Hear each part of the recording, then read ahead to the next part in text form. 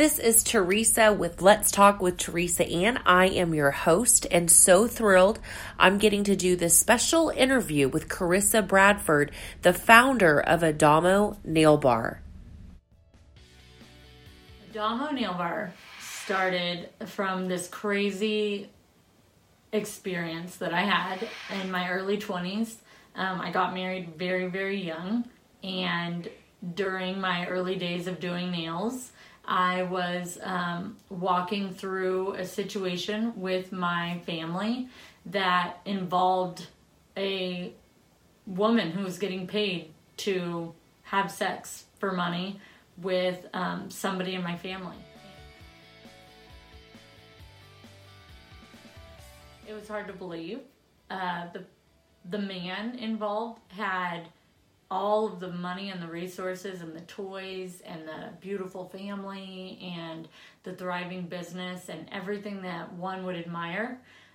Very well connected in our community back in California, and went to church every Sunday and held his kids to the utmost highest standard. And it was really shocking when they were caught in their affair to believe that it was going to be with a homeless person like they were trying to claim.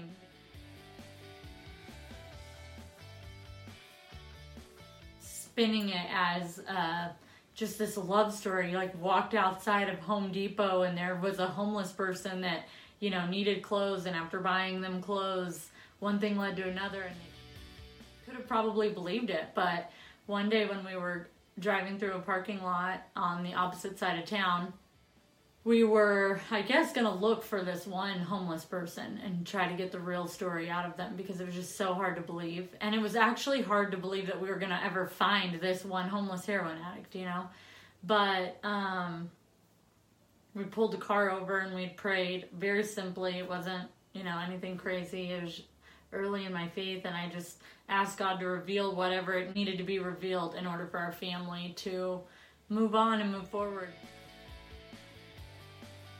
Within 3 minutes of praying and maybe a couple 100 feet of driving through a parking lot, like, we have our window tapped on by a young lady who was my age. She had a baseball-sized staph infection on her left arm with needle marks all in it, and she was on a clear come down. I never even met anybody on drugs, so it was pretty shocking for me. Yeah, it was a sight. I couldn't believe it. So she asked for money to use the payphone, and my family member and I had gotten out of the car and just started asking all kinds of questions. She was using the payphone to call this person, and she held up a card, and it was my family member's name that was with me and phone number. And in this moment, we had just collided with destiny. I don't know how you find one homeless heroin addict in a community of 800,000 people. My family member had gone out 2 weeks prior and talked to all the homeless people in the community and offered $10 to anybody who claimed they knew Rihanna. And Rihanna was the girl's name that we had gotten out of my family member who was, paying these women. And somebody said they knew her, so my family member gave them $10 and gave them her card and said, when you see her, will you have her call me? And it just so happened that she had gotten out of jail, gotten up to the east side that day, in that moment, and was crossing the parking lot and tapped on our window and asked us for money to use the payphone to call my family member. Talking to her enough to learn that she was one of countless amounts of homeless heroin addicts who was being paid to have sex with my family member. And when everything had come out and he was getting caught, he had gathered up all the homeless heroin addicts that he had had relationships with, and he had paid them to lie about the whole situation if, he brought his wife, could they lie to her and say that, this was just one time, one thing. And they said Rihanna said, I said I wouldn't lie, but I'm also not going to take the fall for this either. I get paid by somebody who gets paid to find your husband homeless heroin addicts to have sex with. Your husband's very sick, is what she said in her moment of like foaming at the mouth and coming down. I remember looking into her eyes, her beautiful eyes, and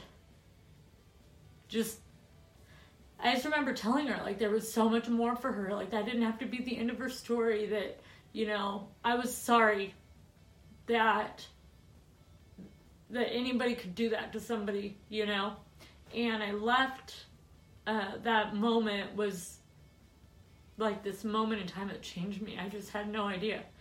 And I had gone back to my husband and told him everything that had happened. And he was shocked.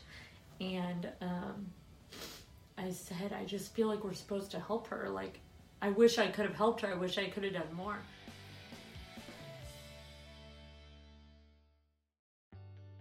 It wasn't until I was doing nails, probably 3 or 4 months later, that I was breaking every rule in the code of manicures conduct. And I was talking about, this crazy family that I had married into.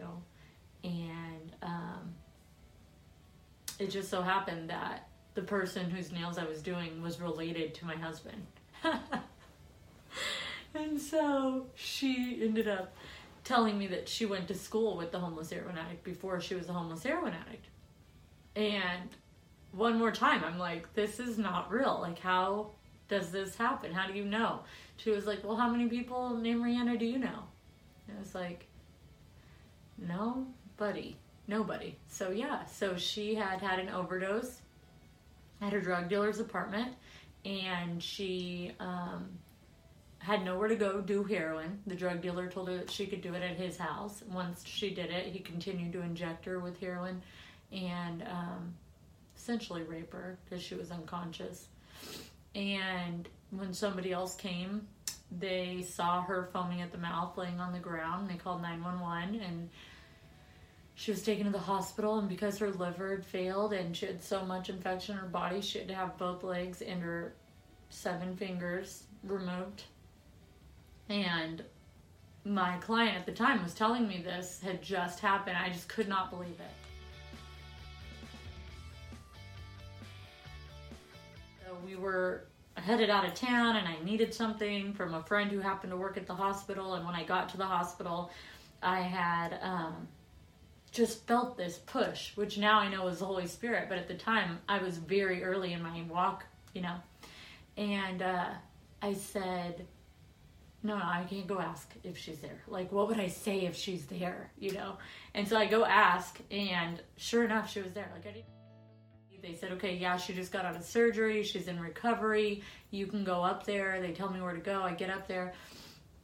And I was just crying. I said, I don't know why I'm here. I just know that what happened to you is completely unjust, and I would do anything to make it right. This is not who I am. This isn't who my family is. I'm so sorry that this happened to you. And her response was that she had 7 people bring her 7 Bibles, and she didn't have fingers to turn the pages. In that moment, I didn't know where to go in the Bible, so I just opened it, and the verses that came were Jesus cleansing the leper. And I just wept, because I knew that he was just cleansing her of addiction and of this shame and of this guilt. And she just cried, and she said that once she met my family member that day in the parking lot, she just felt like she had ruined a whole family, and it was her fault, and there was no real reason to live anymore, and she just went off the deep end. And I told her that was complete lies. It wasn't her fault. There was some other individuals involved that had a lot more control over the situation than she did. And that I would help her, It took me a long time to get to a place where I could help her. It took me about 29 days to be exact to feel equipped to be able to help. And when I got back, I learned that she was released on the 28th day. So the day before I got back to the hospital, feeling ready and equipped, she was released. And I just remember for those 3 days, I went into mourning pretty much. I just wept and cried and like threw myself on the ground, and I remember just telling Chance over and over that there would be never again would I be trusted to help somebody in the name of the Lord. That I had failed God, that I would never be used. I chose to please man over God. And I was ashamed. Like, I was so ashamed because I knew what I was supposed to be doing. 3 days of mourning, getting to church on Sunday, Chance, my husband, he said, let it go. Just let it go, Carissa. Like, all of that's not true. You did the best you could.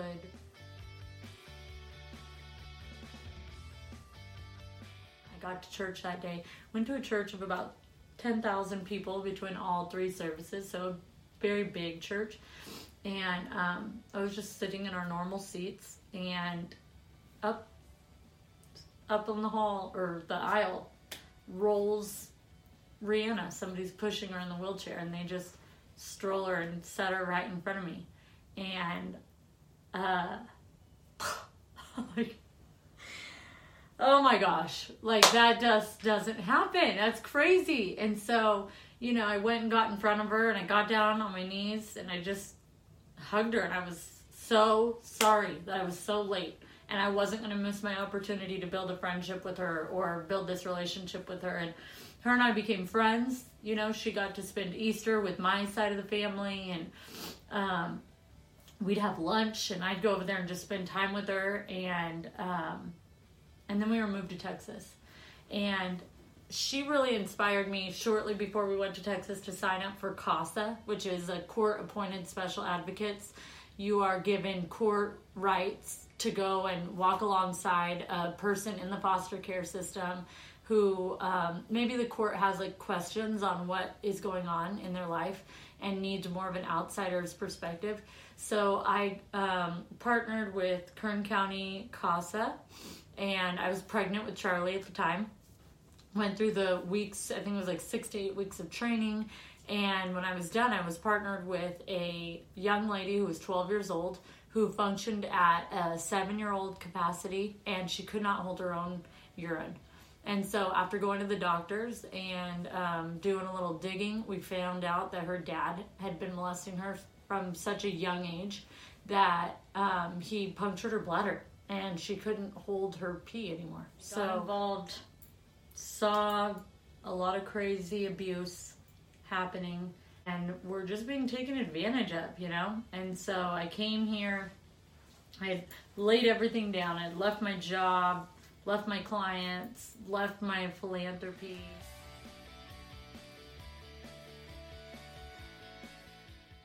Through all of the drama from the family situation, and my husband working for family, we had to get a fresh start. Like, we had to get away from all of that toxic environment. So we took a leap of faith as a family and applied for jobs all over the country. And my husband was offered a job in Austin, Texas.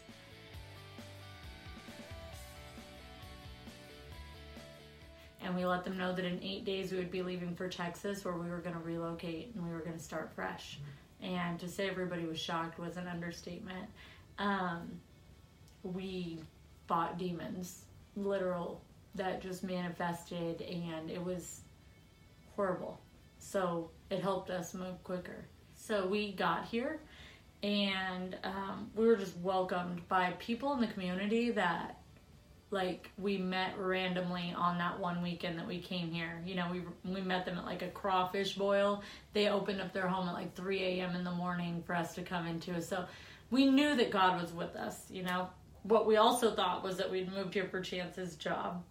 And it took us about a year of being here and getting, acclimated to our new home, that God would reveal that we were actually here to start Adamo.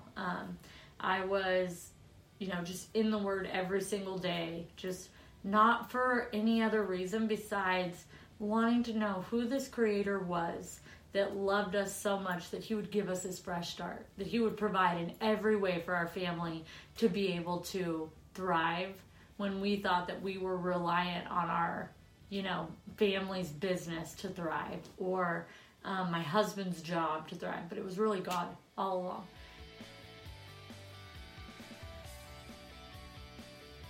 And when we finally got to that place of health in our family, he unleashed this dream to me one Sunday morning, and I saw Rihanna sitting in this classroom, and all these other students were upstairs in this classroom too. And there was all these windows, and we were just learning about nails. And in one scene, we were just all gathered around this table and oohing and awing over this like nail art that somebody had done in class. And I had gone downstairs. It's a real building in Austin, right? And so I walked downstairs of this building, and there's just this vibe going on in the whole place. There's this buzz. There's like a mother and daughter getting their manicure and pedicure. There's girls laughing, and the girl that's ringing out at the register is just like got one hand on the lady that's checking out. And there was such an empowerment of women cultivating in this space, right? And I ended up waking up. I was awake. Like, it was like 10 o'clock in the morning on a Sunday. I was awake. But I ended up like coming back to reality and like having to look around for a second and thought, I am never going to tell anybody what just happened in that moment ever again. Like that's crazy. First of all, you can like barely pay your bills. So second of all, you want this building on the corner of Riverside and South Congress. So does everybody else in town. And third of all, that's super cute. Like, I don't know what you're doing there, And so I go to church, and we're late, and I can't find my notebook, and like quickly grabbed whatever one was by the door. I hadn't seen it in about 8 months, and I just draw this little squiggly line. I love to write. And I write point one, and I'm catching up on the notes. And point one was dream big and don't stop dreaming. And the last thing that I had written that my husband pointed out was the last thing I'd written in that notebook was dream big. And so all of this like comes together on this day. And, there's a couple other like weird confirmations of people like in that moment, in that day, in that morning, encouraging me to dream, right? And that's like, for the first time, I was content being at home with my kids and like living this real simple life. And now all of a sudden it's like, boom, you're supposed to do this. So I ended up sharing with Chance what I wanted to do, or what I thought that dream was all about. And he said, I think you know what you're supposed to do. And I was shocked because I started researching just what was happening in our country and what was happening in our state with trafficking. And that's when I learned that we didn't have any trade schools for survivors of sex trafficking, or any kind of scholarship programs for at-risk young adults to be able to get a trade where they could sustain life outside of the commercial sex industry. I learned about that large percentage of forgotten youth that is actually the ones that are being kidnapped and taken into the sex trade, because essentially no one's looking for them. And it was this crazy revelation that like everything that you had learned in California, everything that you had done is kind of like colliding. Nails and foster care and trafficking and all of these things are actually like really closely intertwined and can be used.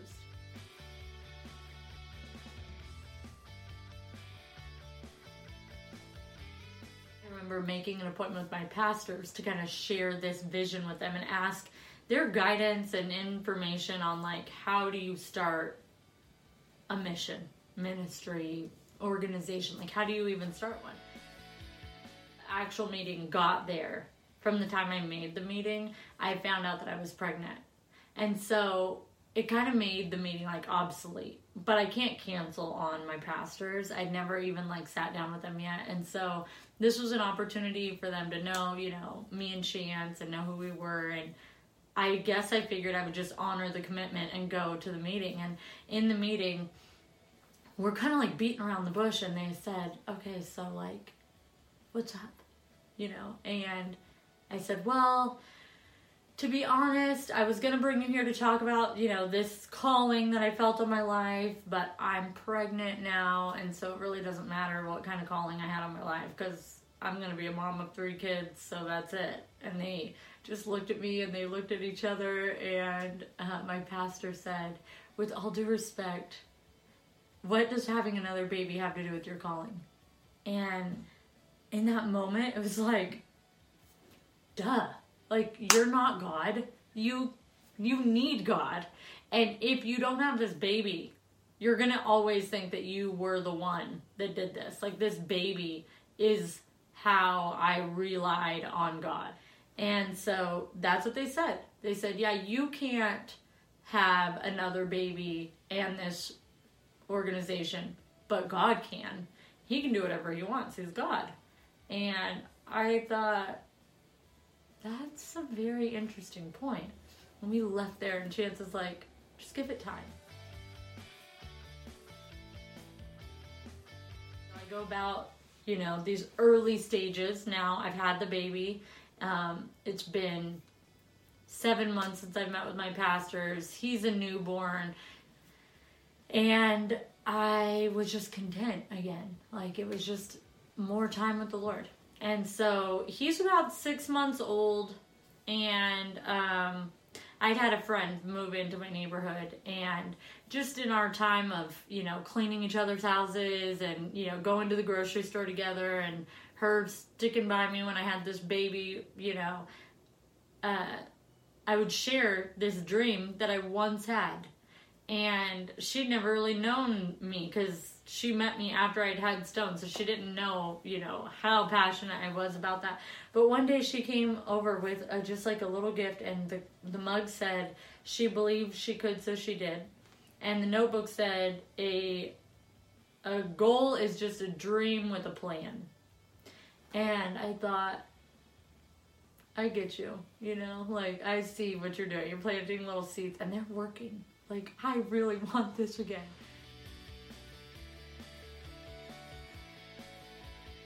In those early days, my girl to go to was Priscilla Schreier.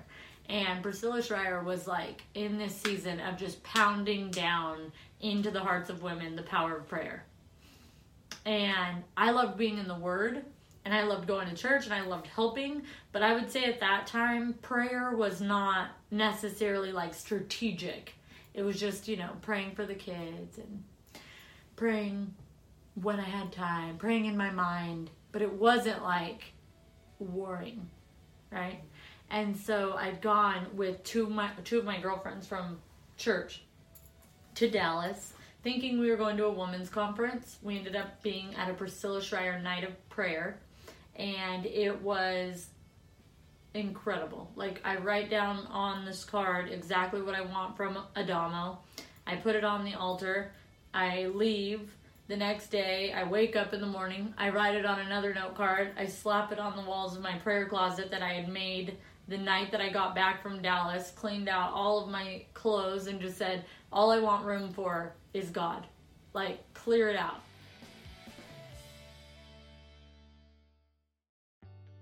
Three days later, I find a Airstream trailer on Craigslist. I ask Chance if I can have it. He says if you can find the money. I make one phone call, we get the money, and we get this trailer on, like, right when Stone turns 1.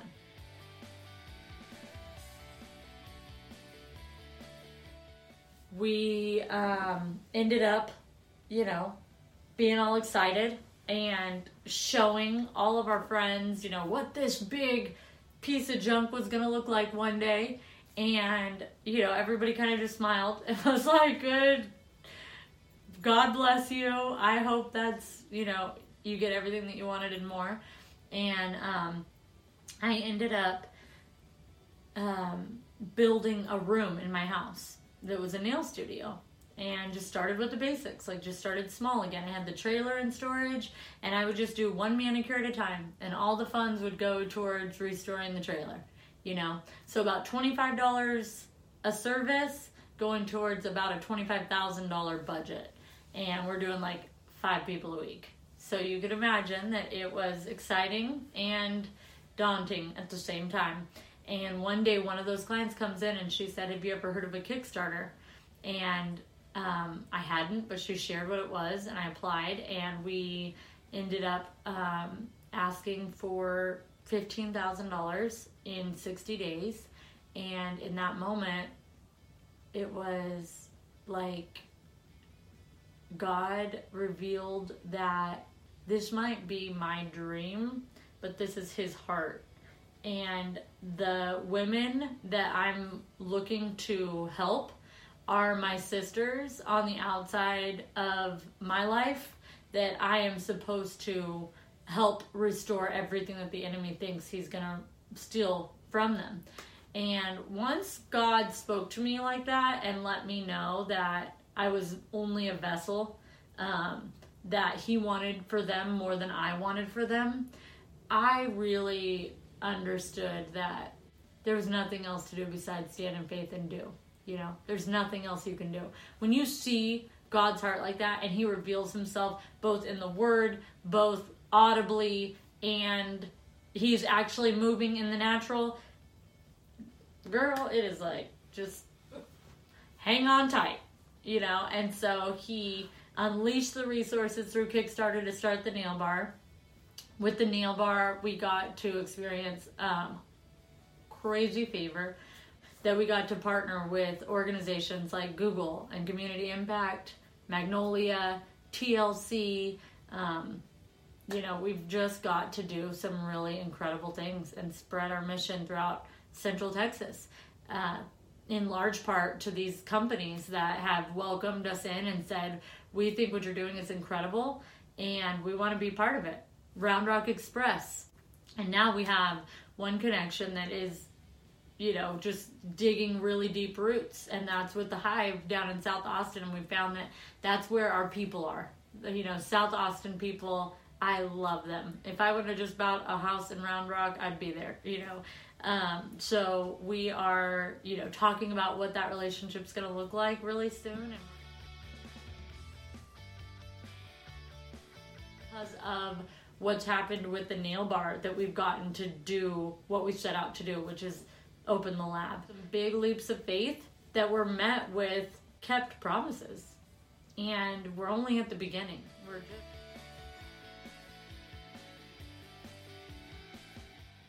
It is my passion to come alongside hurting people and restore hope. That at the end of the day is what it is. Somebody once told me that I could be anywhere doing anything, but my calling is people.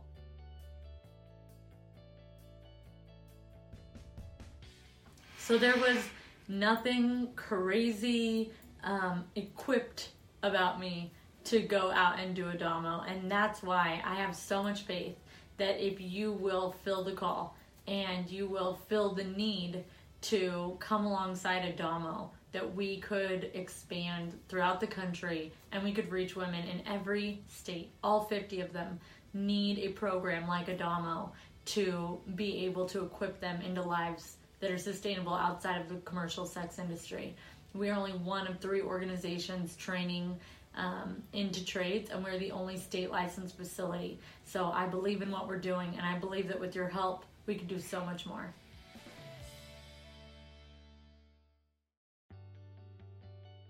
Our mission at Adamo, as simple as it gets, is to educate, empower, and equip survivors of sex trafficking into the trade of manicuring and individuals at risk. We do that through our nail lab, where we are able to educate them into a trade that provides sustainable lifestyles outside of the commercial sex industry, above the poverty line. We empower them by, using everybody's talents, whatever it is, to help engage them in the fight against trafficking and let their talents be for a purpose, a deep purpose. And we enable them by helping the students get jobs in our community with nail salons and spas that we feel are amazing places to work that have put together compensation packages for our students specifically that are incredible. They're opportunities that I never had as a manicurist. And so what we are nails with purpose.